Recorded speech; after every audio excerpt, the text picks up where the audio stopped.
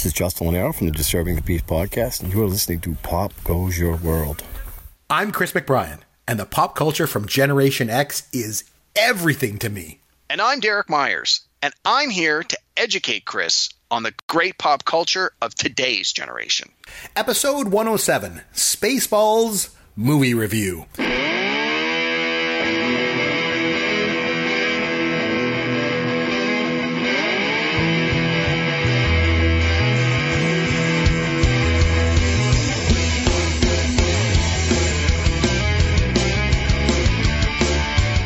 Hey, I'm Chris McBrien, along with Derek Myers, Caveman. It's Pop Goes Your World, the pop culture podcast for the generations. You're going to find us at popgoesyourworld.com. Make sure and leave us a review on iTunes or wherever you download and listen to the show.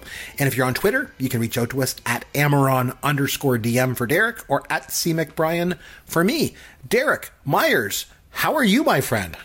Chris McBrien, I'm doing great. How are you doing? I'm doing good. I understand you were away on vacation. Where did you go? I went to the Origins Game Fair, the Origins Game Convention. That's board games in Columbus, Ohio. Nice. And I had a great time. My wife accompanied me, and although she is a huge board game nerd, just like I am, she'd never been to one of these conventions before. I have been going to gaming conventions for probably about 15 years on and off, so I knew what to expect. She had no idea, and I am pleased to say that she had a great time.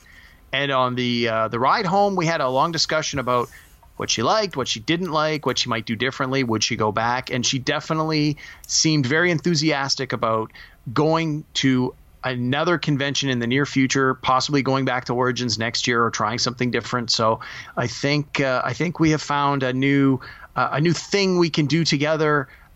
Take a little vacation, go do gaming conventions, and it was really good. It's basically the way it's set up is it's an opportunity for people who are producing new games to promote and sell their products. It's like a trade show for people who make board games. And so me as a gamer, I want to go and try out these new games, see what they're like. And if they're good, I, in most cases, have an opportunity to make a purchase. And I think we bought between 10 and 15 new board games. And we can't wait to have some friends over so that we can share these great games with them. It was a lot of fun. So a couple things. Number one, with these kids today, and all their digital stuff and their tablets and everything else, they still play board games? Yeah, the thing with the board games, and even to the same extent with role-playing games like Dungeons & Dragons, which I have played forever and ever, is there's a social aspect to these games that you just don't get with the digital interaction. Even if you're playing like Warcraft or any of these like online multiplayer role-playing games where you've got these whole worlds where people have the headsets and you can talk to each other. Yeah, that's a certain social element, but it's something different when you sit at an actual table with real people where you can see them and interact with them and see their facial expressions and their body language. I agree with you. I agree. Yeah. Yeah, and what we're seeing, and I don't do it so much anymore, but we used to do a lot of gaming at the local game stores. They would do game nights where they would try to educate and teach us these board games that maybe we had never heard of before in order, again, to try and boost sales, but partly because they knew what kind of games we liked and they knew it was an easy sell for them if they could get us on board. And we would see a lot of parents bringing their younger kids, and not even like children kids, but like maybe from like 8, 9, 10 up to like mid-teens to these board game nights. And you could see that the children, their social skills needed a little bit of development still, if you will. Like not like, oh my God, they were super socially awkward, but you could really tell that this kind of interaction would help them, and the parents would realize that. And often you would have the kids and the parents playing together, and even some of the parents would say to us like that they appreciated this opportunity to share something with their kids, to share like a hobby or some fun outing. Because like me, a lot of the parents are like, I don't play video games. I'm not into video games. This is not something I can do with my kid. But board games, for the most part, you can have people of varying ages play the same game and everybody gets something out of it. Very cool. So there's that. And then the second thing I wanted to ask was, did you bring Escape from the Death Star? No, I did not. We only brought a couple of games with us, and the only time we even had a chance to play anything we brought was the very first night we were there. We actually went a day early, and so there was probably only about a third to a half of the participants go the night before. And because the show hasn't started yet, nobody's had an opportunity to purchase any new games yet. So you see a lot of people playing their favorite game. So that's basically what we did. We brought one or two that we liked. We had a chance to only play one of them, and then we got to sleep early that night. And then after that, it was all about new games. So for me, as you probably know, Father's Day was recently. So I decided to make a little trek over. I took one of my sons, my youngest son. He's 6. And we went over to see my dad. And so on the drive over, I have like the DVD player, in the car that goes on the back of the chair rests or the arm or the chairs. And so I put the DVD player on and I said, well, what movie do you want to watch? And like I say, he's 6. So he's like, I want to watch Return of the Jedi. I'm like, yes, parenting win. So I put Return of the Jedi on. And so he's back there and I get him to put a headset on. So he's wearing headphones and he's got his movie plugged in. So I don't have to listen to it. I'm just driving. I'm listening to a podcast or something like that. And all of a sudden, he's like, Dad. I'm like, yeah. He goes, I'm at the part with Jojo Siwa. And I said, what? What the hell are you talking about? And he goes, I'm at the part with Jojo Siwa. And I'm like, what is that? He's like, the guy that goes, oh. I'm like, that's Jabba the Hutt. Like, he thinks it's Jojo Siwa. This is like the ultimate Gen X millennial, just crashing together. But I don't even know who Jojo Siwa is. I had to go and Google it. Apparently it's some kid singer or something like that. But he mixed it up. So apparently Jojo Siwa is, not just a millennial singer, but also somebody who casts people into the Sarlacc pit, apparently. So there's that. Okay. Yeah. Well, there we go. I learn something new every day. Exactly. Okay. So on that note, let's get started. I mean, we love him, we hate him, we agree, we disagree. Freddie Mercury is the greatest singer who ever was. He is the greatest singer that ever will be. Some of the things in Freddie Mercury's real life were possibly X-rated. There is no way Rocky was a better movie than Taxi Driver. I love this idea. Probably the greatest film that's ever made. And I just picked it on a whim. And we can have a couple beers and we can play Escape from the Death Star. Walking in a winter wonderland. I try to pick something Christmas. This is a Fargan trick question! Okay, so this week I got to pick a movie. So, of course, I went back to the 1980s because that's what I want to do. So I had you watch Spaceballs. And disclaimer, I'm probably going to laugh a lot during this show, just so you know. I'm assuming you probably have seen Spaceballs before. But anyway, I made you go back and watch it again. So what are your thoughts initially on the movie? Does it hold up after all these years? 1987 it came out. What are your thoughts? Spaceballs, go. All right, so you're right. I had seen Spaceballs before this week. I had seen it multiple times before this week, maybe 4 or 5 probably at the most. It's since 1987, so and definitely when it first came out on home video, probably in the late 80s, early 90s, I can remember renting it a couple of times. I can remember going to a friend's house for like a weekend where you get a bunch of buddies coming over, and it's like, let's do the Star Wars trilogy. And so you'd have the Star Wars trilogy on over the course of the weekend, and then sort of the end it all, we would usually throw on Spaceballs because so much of Spaceballs is a parody or an homage to the original Star Wars trilogy. And so having that fresh in your mind when you then watch Spaceballs, I think there's a lot of humor that is even funnier. A lot of the subtleties, you pick up on them a little more clearly, a little more easily. So I had seen it a few times before this. Now, in all fairness, I haven't probably seen it in 15 years or more. So it's been a while. And I knew there were definitely going to be parts that I had forgotten, or, sometimes with movies that you remember fondly, you sort of misremember them. You sort of paint them with a happy brush because you watched them in a time in your life when it was a happier place. And sure enough, when I watched it just this week, there were some things that I really laughed at because I totally forgot. And there were other things where I sort of went, I remember that being a lot better. So overall, yes, I enjoyed the movie. I think it's a good movie. But I do think now, watching it years later with some perspective, with the again through the lens of 2019, there are potentially some issues, not nearly as bad as, say, something like Revenge of the Nerds, where there are like some big issues. Right. But I think with this one, I found a lot of the humor relied on context, as humor often does. But I found a lot of the humor relied on specific context, mostly from Star Wars and other sort of 80s sci-fi movies, but also just to the time in which it was written and created. There were a lot of 80s references that I don't think a younger viewer would get. Like, they wouldn't understand why that was funny, or the line to them might just just might not make sense. But I don't think that's a detriment to the movie. I think there's a lot of stuff in this movie that you would still enjoy if you were a new, younger person coming to it new. I mean, Mel Brooks makes great movies, in my opinion. And I think that this is certainly, one of the ones that I enjoy. Like, I would say it's probably in my top 5 Mel Brooks movies, probably hit around 4 or 5. Like, it's not number 1, but it's certainly in there. And the fact that it parodies Star Wars so much certainly, helps it get that ranking for me.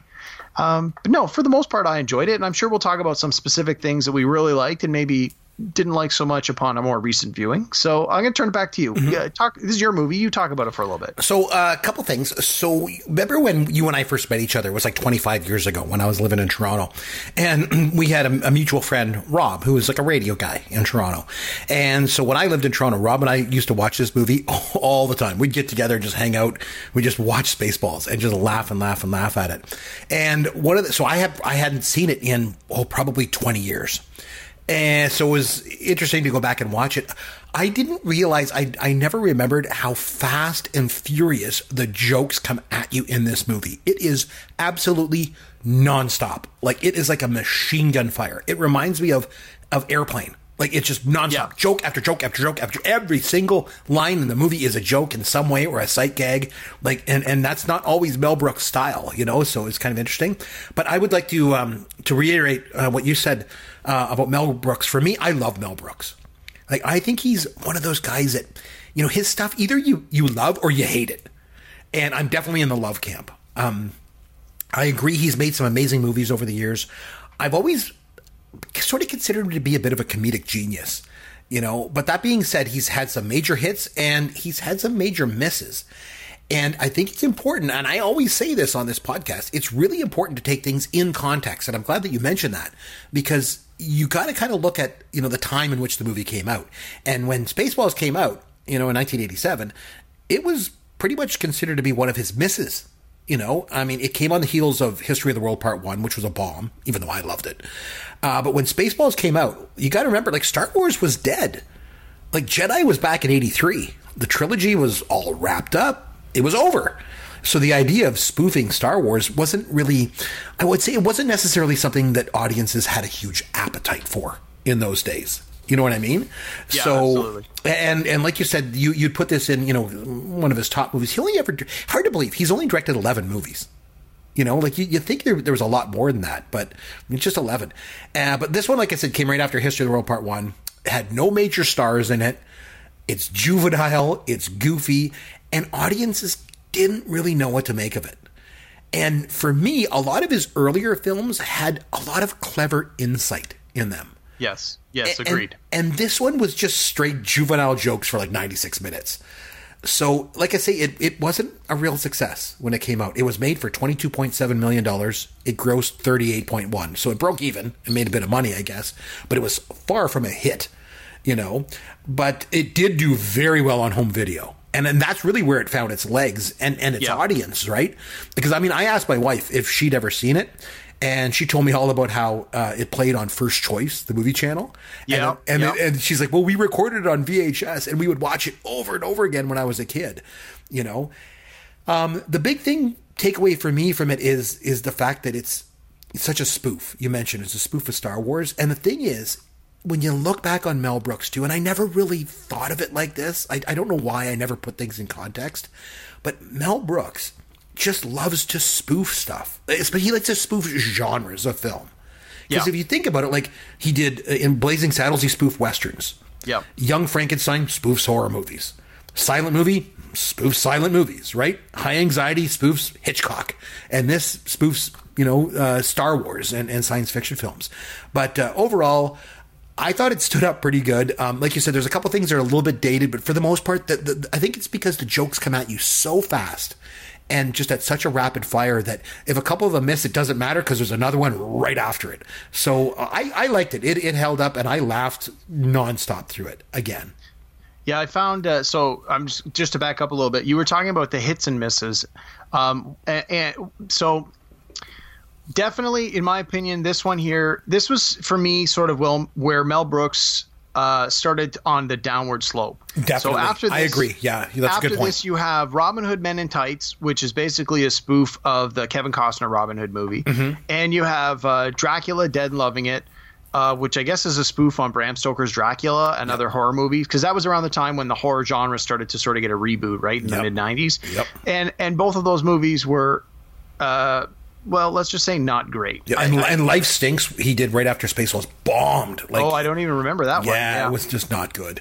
So yeah, you're right. That's a good point. Like, this was sort of his downfall. Yeah. So, and I was thinking about this a little bit. So to what you just said, Young Frankenstein was more of a spoof on the horror genre. Blazing Saddles was a spoof on the Western genre. It wasn't that it was spoofing a single movie, although I guess you could argue Young Frankenstein was to a certain extent, but it was more, to me anyway, it seemed more like, let's look at this genre as a whole, let's see what we can do to spoof or parody this genre.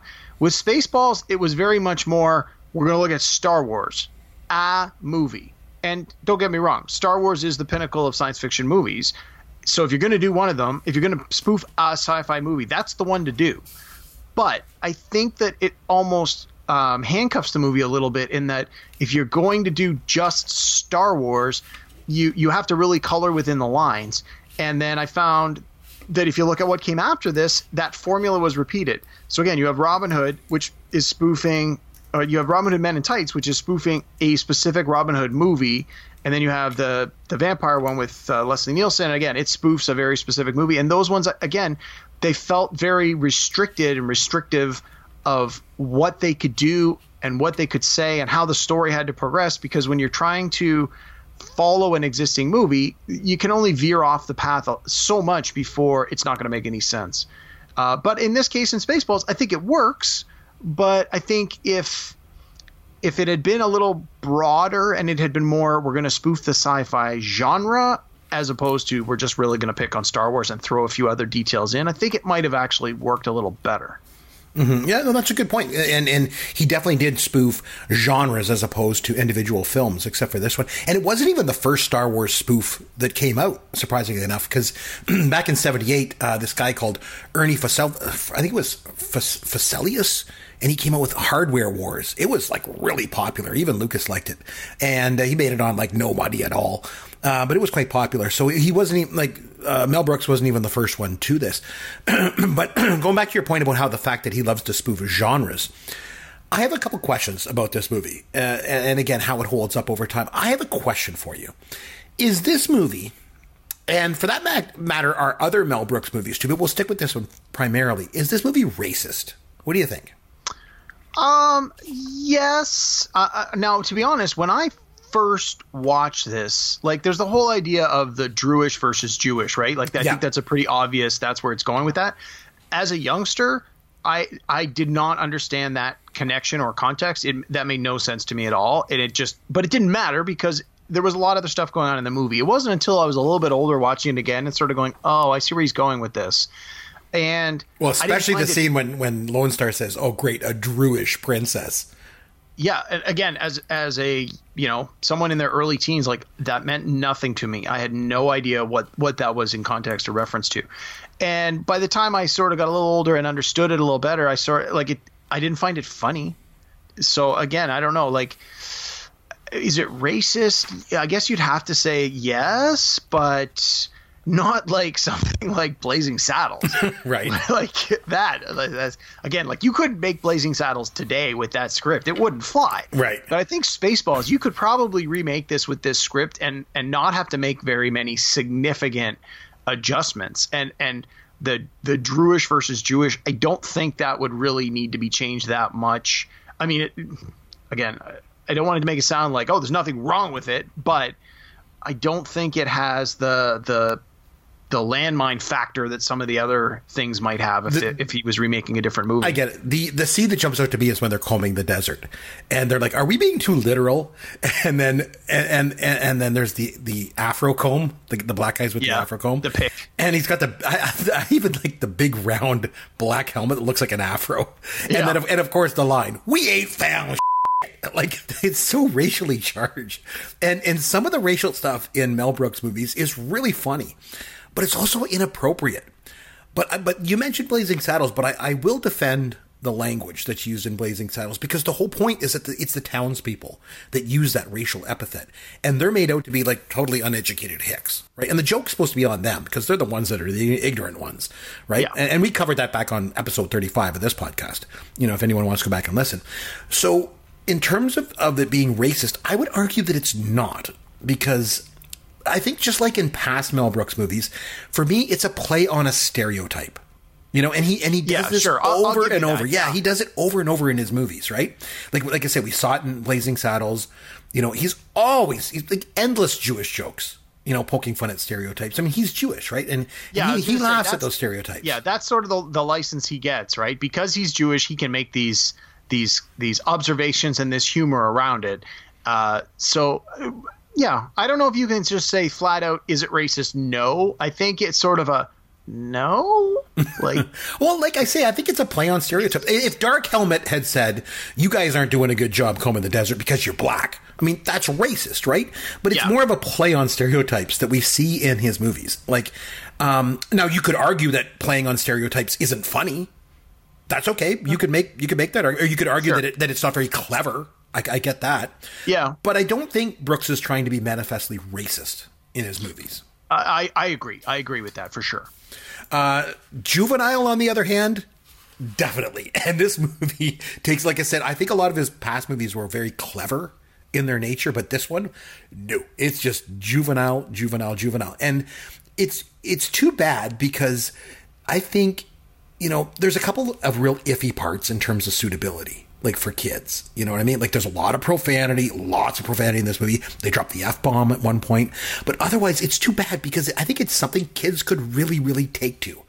I have long thought that if Mel Brooks movies were a little less crude, if they were cleaned up, most of them would actually be really good for kids. Like Blazing Saddles, if they took out the racist language, it's something kids would mean. I mean, the farting scene. Like, kids would just love it. You know what I mean? And Spaceballs, to me, is kind of the same way. Like, it's juvenile. It's silly. Kids love Star Wars. So it's almost great for kids, except for, a few parts. I'm sure we'll touch on a few of them if we go into some of the scenes. But it's too bad, because if they took out some of the swearing and stuff like that, kids would love this. There's no way I'm letting my kids watch it in its uncut form. But I think, so I agree with what you're saying to a certain extent, but I think that, as I mentioned before, a lot of the humor relies on contextual understanding of what is being made fun of. And without that context, it's not as funny, or it's not funny at all. Like if you just have straight up never seen Star Wars, never seen Aliens, never seen some of the Star Trek movies, like there are certain scenes that just, they make no sense unless you understand that this is a parody of this other scene, right down to the words that are used, or the costumes that are used, or the placement of the person on the screen. Like that takes a lot of skill to pull off. And if you have that context as a viewer, it's funny. You can laugh at it. You can appreciate it. The attention to detail is part of what makes it so funny. But like you said, if you were to show it to your kids, if there was a made for TV version of it where they took out the swearing and you felt, this might be suitable for maybe not your kids as in their current young age, but in a couple of years from now, I don't think they would understand or get a lot of the humor. But like you already said, you don't get that joke? Fine. There's a fart joke coming up in 10 seconds. And hey, who doesn't love a good fart joke? Well, of course, like I said, kids like it. Some of the other juvenile stuff that stood out to me, like the Schwartz lightsabers that come out of the ring, and of course they have to put the ring at their crotch, right? And then make a comment about the size of their Schwartz. Like, I mean, come on. And I absolutely love Pizza the Hut. I don't know. There's something about Pizza Hut and Dom DeLuise's voice. And then you can see like the guy is like wearing this thing and it's like dripping down. I don't know. The pepperoni's falling off. And the guy beside him is like eating them. Like, just, I don't know. There's something about Pizza the Hut. I just laugh every time I see that thing. There's something just so absurd. And like, even when there's a scene where the big stone lands on Yogurt's foot and it flattens it out like a Roadrunner cartoon. Like, again, kids would love this. Like, it's so juvenile, right? There's a scene when Dark Helmet says to the guy, "What, you went over my helmet?" And then, of course, he zaps him in the crotch. Like, Yeah. of course. And the combing the desert scene, we mentioned. The other part about that scene that I thought was so funny, and I forgot all about it, and it just kind of stood out to me, was when Dark Helmet uses the megaphone to talk to Sanders right beside him. Yeah. And then he puts it down, and to communicate to the guys in the distance, he yells at them. Like, I don't know, just little things like that. Like, I didn't catch, even though I saw it, maybe because it was just years ago watching it over and over. I was like, God, that's pretty funny. And then the scene when they beam him down, and he gets turned around so his head's on backward. And then remember, he looks down, he's like, why didn't anyone tell me my ass was so big? And he like scratches it. And then he scratches his own butt. It's just so stupid. Like, it's so juvenile. And the whole scene with the he's like, he's an he's like, I know that, but what's his name? That's his name, Major Gunner's mate, first class Major. He's like, how many we got on this ship anyhow? And they all put their hands up. I knew it. I'm surrounded by like, it just, and they keep firing. I don't know. To me, I laugh at it because it's just so juvenile, right? But a lot of it revolves around a Dark Helmet. I think that's where a lot of the real juvenile type humor comes from, the klutziness of him and everything else. Yeah, and I think that's part of what makes this movie work, is that you have Rick Moranis and John Candy in these, pretty significant roles. So those guys have the comedic chops to keep up with Mel Brooks, and you got to imagine that there's a certain level of improv happening on the set, and with guys like that in these positions. And even Mel Brooks, right? Like, they would have all been in scenes together when you've got Rick Moranis and Mel Brooks together in some of the same scenes. I've got to think some of that was ad-libbed, which would have made the scenes better. I know for a fact that the scene where Rick Moranis was playing with the little dolls, they basically just put him at a table, and he didn't know, it wasn't in the script. And they just said to him, here's a bunch of dolls, just be funny. And he improvised that whole scene. And like, when you watch it, it's so funny. And then the guy comes in, and he's like, no, dude, what did you see? Well, I wasn't playing with my dolls. Like, I don't know, it's so funny. One of the lines that always made me laugh, and again, I don't know if it was in the original script, was later on where the doctor is threatening to give her back her old nose, and then he's there with the really pretty nurse, and then when they leave, and Rick Moranis turns to the other guy and he goes, I bet she gives great helmet. Yeah. So juvenile, like, just so juvenile.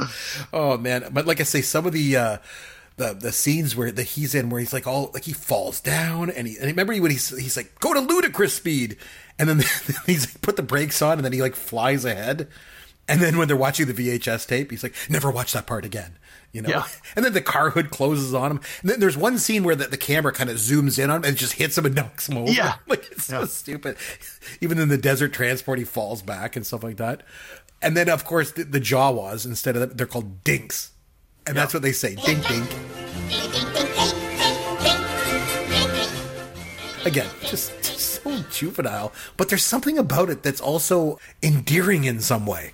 I don't want to say innocent, but it's just fun. It's a fun movie, I think, to watch. I'm surprised how many times in this movie that he breaks the fourth wall. And Mel Brooks likes to do that a lot, but he does it a lot in this movie, doesn't he?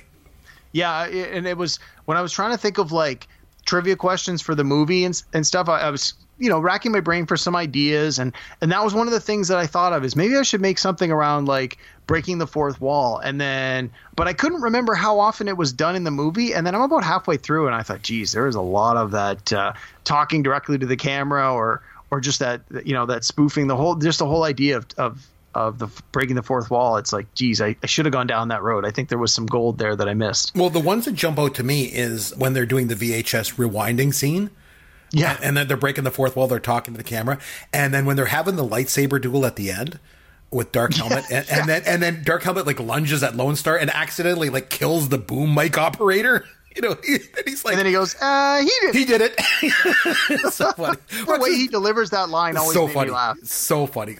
And it's such a funny thing with Rick Moranis, because he's so funny, and then he basically just quit making movies not that long after this. He just got out of it. But while I'm just thinking of the breaking the fourth wall, if you think about Blazing Saddles, he basically did that for the whole last act of the movie. The finale. Yeah, the whole thing. You know? Oh man, I don't know. It's so funny. And even just thinking about that the part with the VHS where they rewind it and then they watch it. Like, really, if you looking at it now, it's like a twisted commentary on kind of that revolution of home video technology. Because at the time, that was a big deal. Yeah. You know, it's hard for millennials to grasp that these days. But back then, the idea of getting home video and being able to watch a feature film at home, pause it, rewind it, watch it over again, like, it's a big deal, you know? And so they obviously play on that scene with the fact that they're making it, you know, so fast that they're making it as it's, you know, it's coming out, you know, at the same time that they're making it and all that, you know. John Candy, I want to touch base on, you know, late great John Candy, obviously died in 94. I think he makes anything he's in better just by being in it. Don't you think? Yeah, I think that's a fair statement. He is so good. And then you talk about improvise. There was another scene where that was improvised or not meant to be, when he goes to get up and he forgot to undo his seatbelt. And that was not in the script. And he hits himself and he's like, oh, that's going to leave a mark. That's an improvised line that they just left in, you know, in the scene. John Candy is great. Joan Rivers, again, makes an appearance. Like, what the heck is she doing in this? Well, her voice, anyway. And even Dick Van Patten. It's like, what's he doing? He was in this really movie? good at this. Like, what? But he was so funny because he's so stupid, right? Where he's talking about how he got the car Yes. at the beginning, and he's like, "Oh, what's she driving?" And then he starts describing it. And he's like, "I got a good deal, and my brother has a dealer." And he's like giving all these unnecessary details. It just made me laugh. That was really funny. I forgot about that. That was funny too. And when he's talking about his luggage, you know, or not his luggage, the combination. 1, 2, 3, 4, 5, and then later on, Mel Brooks' character is like, I got the same combination on my luggage, you know? And even just, there's that one scene where he goes to the urinal, Mel Brooks, and then the video screen comes on, it's the female commander. Oh, yeah. And then just before she signs off, just for a split second, she just looks down. And it's like, it's just nonstop sight gags and jokes. Michael Winslow makes an appearance. Remember, he's one of the Spaceballs. Yeah. He popped up in best known for his comedic skills in the Police Academy movie. Exactly, and he showed up in a lot of other movies in the 80s there for a while, you know. But another thing you mentioned was, you know, that it's a spoof of Star Wars, which it totally is. But there are homages to other movies in here. Obviously, Alien. Yeah, for There's sure. the scene with John Hurt. He's like, "Oh no, not again!" when it comes out of his belly, and Planet of the Apes. Right. Yeah, the Mega Made spaceship. Remember, it looks like the Statue of Liberty. So one thing we talk about quite a bit on the podcast is rewatchability. What are your thoughts on after watching it after all these years? Could you still is it one of those movies you can watch over and over again, or where does it fall in that regard? No, I don't think it's something I would want to watch over and over again. I think it's one of those things where, as I mentioned earlier, if I go back and was to rewatch the original Star Wars trilogy, this would be something I would probably want to watch maybe within a few months of that while the details are still fresh. But it's not one that I would pull off the shelf or call up on the queue and go, hey, you know, I got an afternoon to kill. What am I going to watch? Definitely, this isn't something I would just pull at random. If anything, I would probably go to something like Blazing Saddles before I would come to Spaceballs. It held up okay. I just, like I said, I found a lot of it seemed dated. Not a lot of it, but enough of it seemed dated to me that it didn't really entice me to want to go back and potentially rewatch it again anytime soon. Like I said, it was probably about 15 years since I've seen this in its entirety.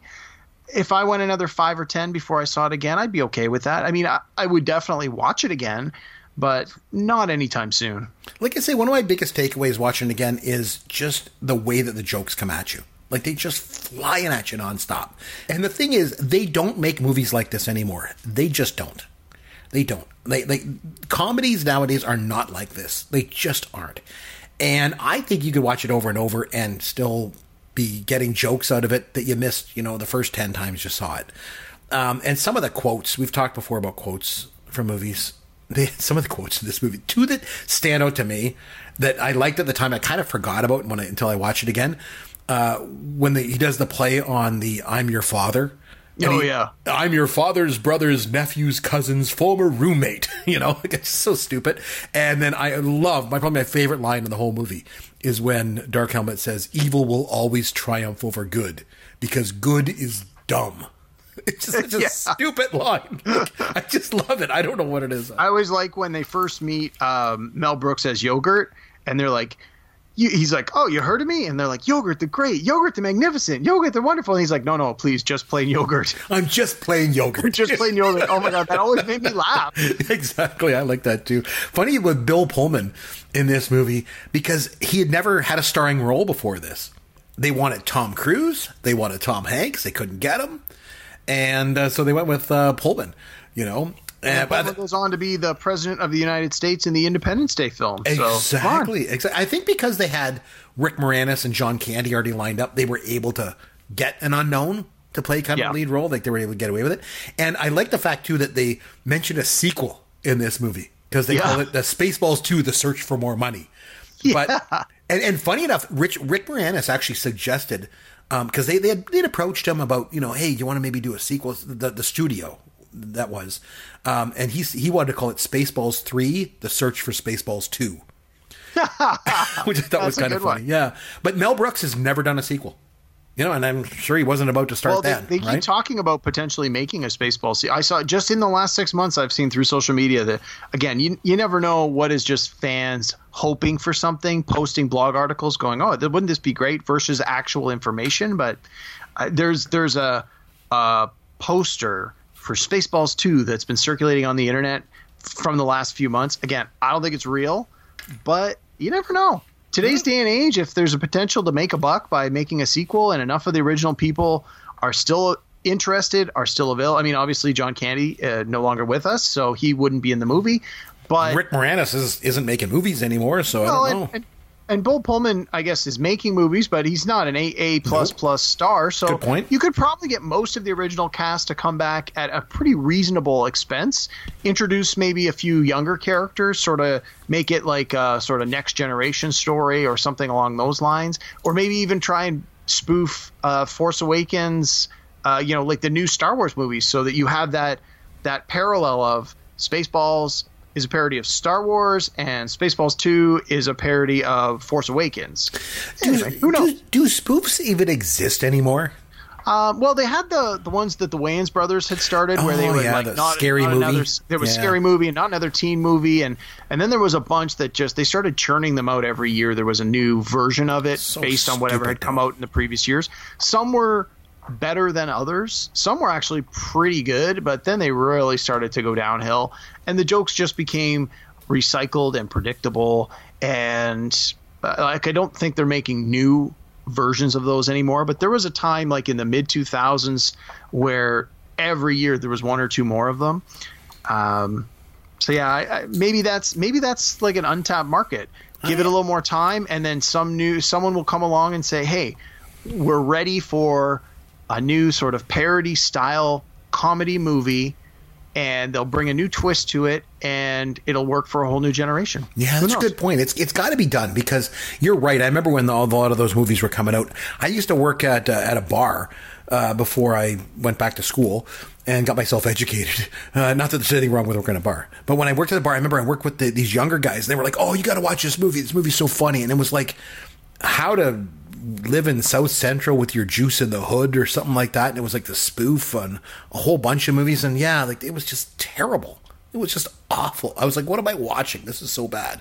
You know? But Chris, again, those movies rely so much on you having seen the movies they're parodying that if you haven't seen those movies, you're not going to get the joke. You're not going to understand why a scene is supposed to be funny. And you're just going to keep watching going, this is dumb. This is dumb. This is dumb. I understand what you're saying. However, so what in that circumstance, we watched that movie and we ended up turning it off. I was like, I can't watch this movie, guys. What are you making me watch? This movie's crap.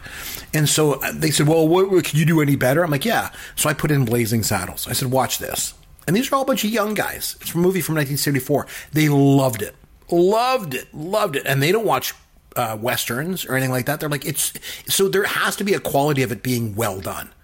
You know? Well, but I think that speaks to a point I was making earlier, where Mel Brooks' early movies spoof a broad genre that with more universal style themes, whereas like Spaceballs spoofs a specific movie rather than a style of movie. And I think those dumber ones, like we were just talking about, go even the next step farther, where they're like, we're going to pick these 2 or 3 movies and we're basically just going to mine the original scripts and just make jokes about these scenes. So if you haven't seen those original movies, The new parody movie makes no sense whatsoever. And I was working at Blockbuster Video when a lot of those came out. Right. So I got a lot of free rentals. So I had seen all those crappy movies that they were parodying in the first place. So the comedy ones were okay. And I got the jokes because I knew the originals. But a lot of times I would think to myself, if I hadn't seen that movie, this whole 20-minute sequence would make no sense to me at all. And it's funny, because you're talking about Mel Brooks, and I mentioned how juvenile this is, and it's kind of his downfall too. You had mentioned, which is true, that some of his earlier stuff. I mean, this is a guy who's had, and we love talking about the Oscars on this show, but this is a guy who'd been nominated for Oscars in the past.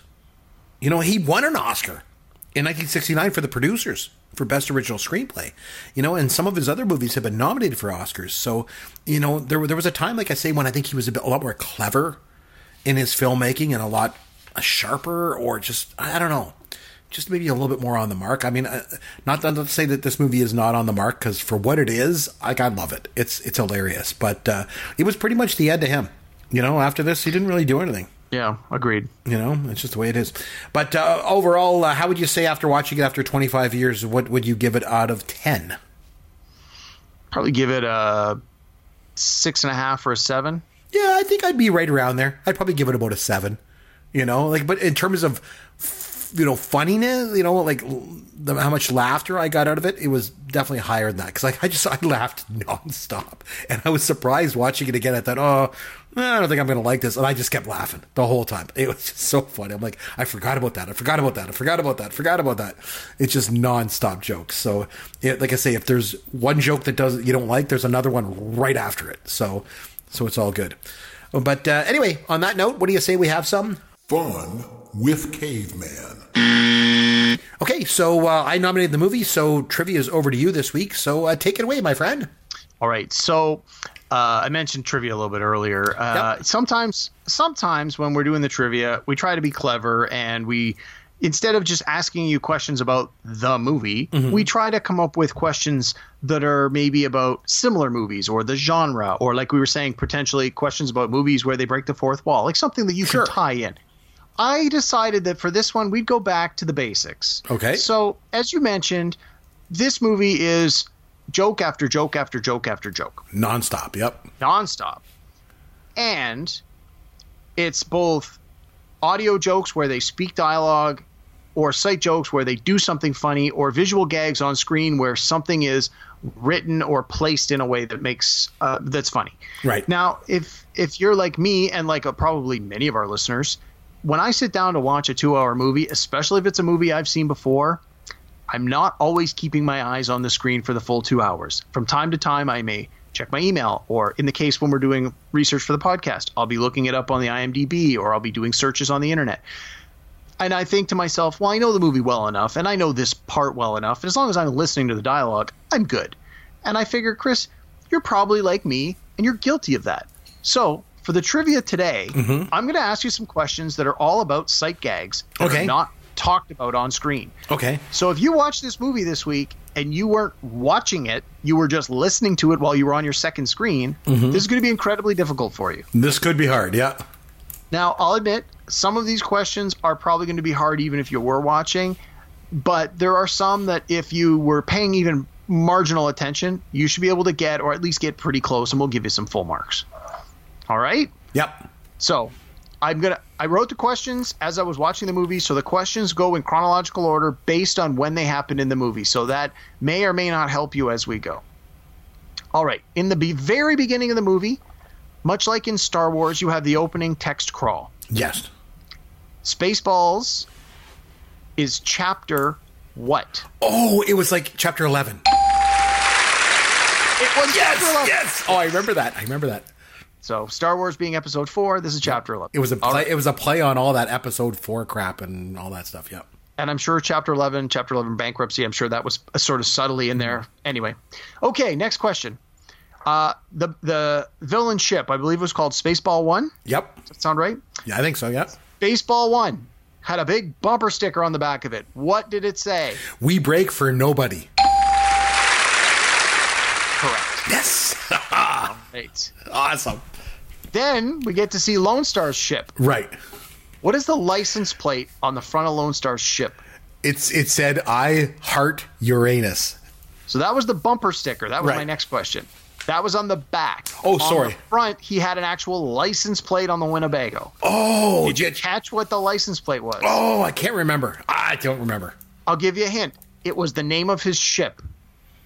Oh God, I can't remember. I can't remember it. It escapes me. Eagle 5. Oh, Eagle 5. Oh, jeez. And I assume it was called Eagle as a parody for Millennium Falcon. Right. A lot of parodies, so yeah. All right, and you already got the bumper sticker, Yes. so that was right. I Okay. remember that one. Since we're talking about bumpers, Princess Vespa, what was the license plate on her car? Oh God, I can't remember. Jeez, I can't remember. It was Spoiled Rotten 1 with a couple of Yes. apostrophes because it Right. couldn't get all the letters in there. All right. So, and I'll tell you now, some of these other questions, you've actually touched on them in the conversation. So we'll still give you the question, but we'll see if you get it. Okay. So the part where the ship goes to ludicrous speed, Yes. there were 3 settings. Oh, jeez. It started with light speed and it ended with ludicrous speed. What was in between those? Oh man, it was light speed. They never said it in the dialogue. No, You they had didn't. to It just like, showed the watch buttons. it. It reminded They me of showed them, Airplane. yes. It reminded me of Airplane because they did the same thing, similar in Airplane. I don't remember what they were though. Jeez, I So don't it was remember. light speed, Yep. ridiculous speed, Okay. Yep. and then ludicrous And speed. ludicrous speed. Okay. Yeah, so the answer I was looking for was ridiculous. All right. When Lone Star and the rest are dehydrated in the desert and they are found by the Jawas that we've already established are called dinks, how many Jawas found them in the desert? Oh gosh, I don't remember. 6. I was hoping there would be 7. I'm like, come on, they're like the 7 dwarves. That seemed like an easy parody. Right, But anyway, right. we went with 6. And then I watched the rest of the scene. There were only ever 6 of them. So anyway. All right. You mentioned the scene where they're combing the desert. Yes. The combs both had the same brand name. Did you happen to catch it? God, I did not know. No idea. Ace. Oh jeez. I assume that's a real comb manufacturer. I guess so, maybe, or I don't know. All right. This one's super hard, so you probably won't get this. When Lone Star goes to Planet Spaceball to rescue Princess Vespa, where does he park the Winnebago? It had a big, on the land where he parks it, it had it painted right on the thing before he landed down, the location. Oh jeez, I don't know. I don't remember. Sorry. Yeah, that's a hard one. Prison Ball 28. Oh jeez, man. And then when he went in to rescue Princess Vespa, what cell was she in? What number? I don't She's know. singing the blues. Yes, I remember that. Oh, I don't remember the cell number. Cell number 2. Oh, okay. Jeez. God, Again, those some of these hard. are really hard. If you Oh want, my goodness, those are Okay, tough. the last 2 are couple. I got 2 more questions. They're both kind of easy here. Yeah, okay. sure. This one I think is a real easy one. What color were the lightsabers from Dark Helmet and Lone Star? Oh, was it green and red? Dark Helmet's was green. Lone Star's was orange, more of an Oh, orange okay. yellow. And I think because Luke Skywalker had the green lightsaber in Return of the Jedi, I think I figured your answer might be that Lone Star had the green one because in Star Wars a good guy had the green one, but I think Mel Brooks deliberately switched that just to play with it. Okay, last question. What is the name of the diner at the end of the movie where they stop for fuel? It's called the Space Diner. Nope. Oh, I don't remember. Another- Gus's Galaxy Grill. Oh, jeez. Oh, jeez. So this is why you don't watch a movie with 2 screens. You pay full attention so you pick up on all the little details. Like I say, the jokes and the sight gags are coming at you in this movie so fast and furious that it's so hard to miss a lot of this. Like, it's so easy to miss a lot of this stuff. It's hard to pick up on a lot of it. And obviously, my performance in the trivia section tonight displayed that. So I got one more bonus question for you, Yeah, Chris. sure. We didn't talk about this at all, so let's just real quick. Sure. There was a big gag part of the movie was about the merchandising. Yes. In the movie, there is Spaceballs, the insert name of merchandise here. I wrote down 12 different pieces of merchandise that some were directly referred to in the dialogue and some were just shown on screen. Off the top of your head, how many can you come up with? Okay, so I remember there was cereal, and there was the yogurt doll, and I remember the flamethrower, of course. Of course. Was there a bed sheet? Yes.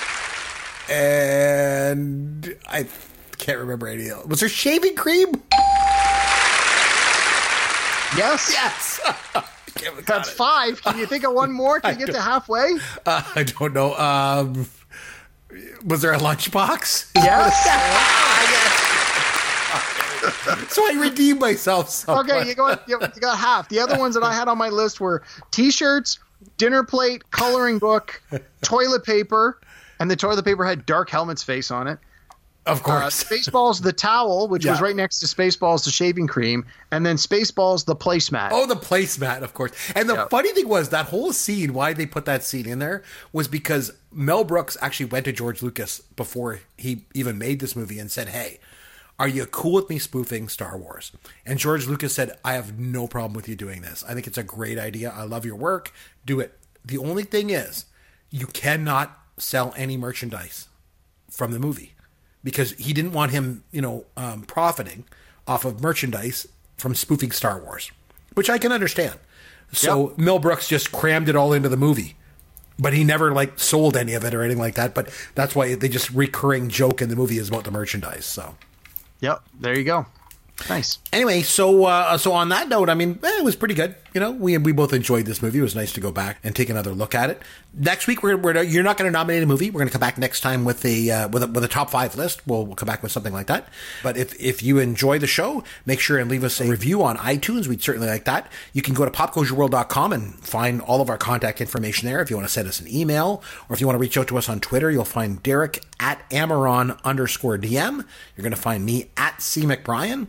Until next time, this is Chris McBrien for Derek Myers saying thanks for listening to Pop Goes Your World, the pop culture podcast for the generations.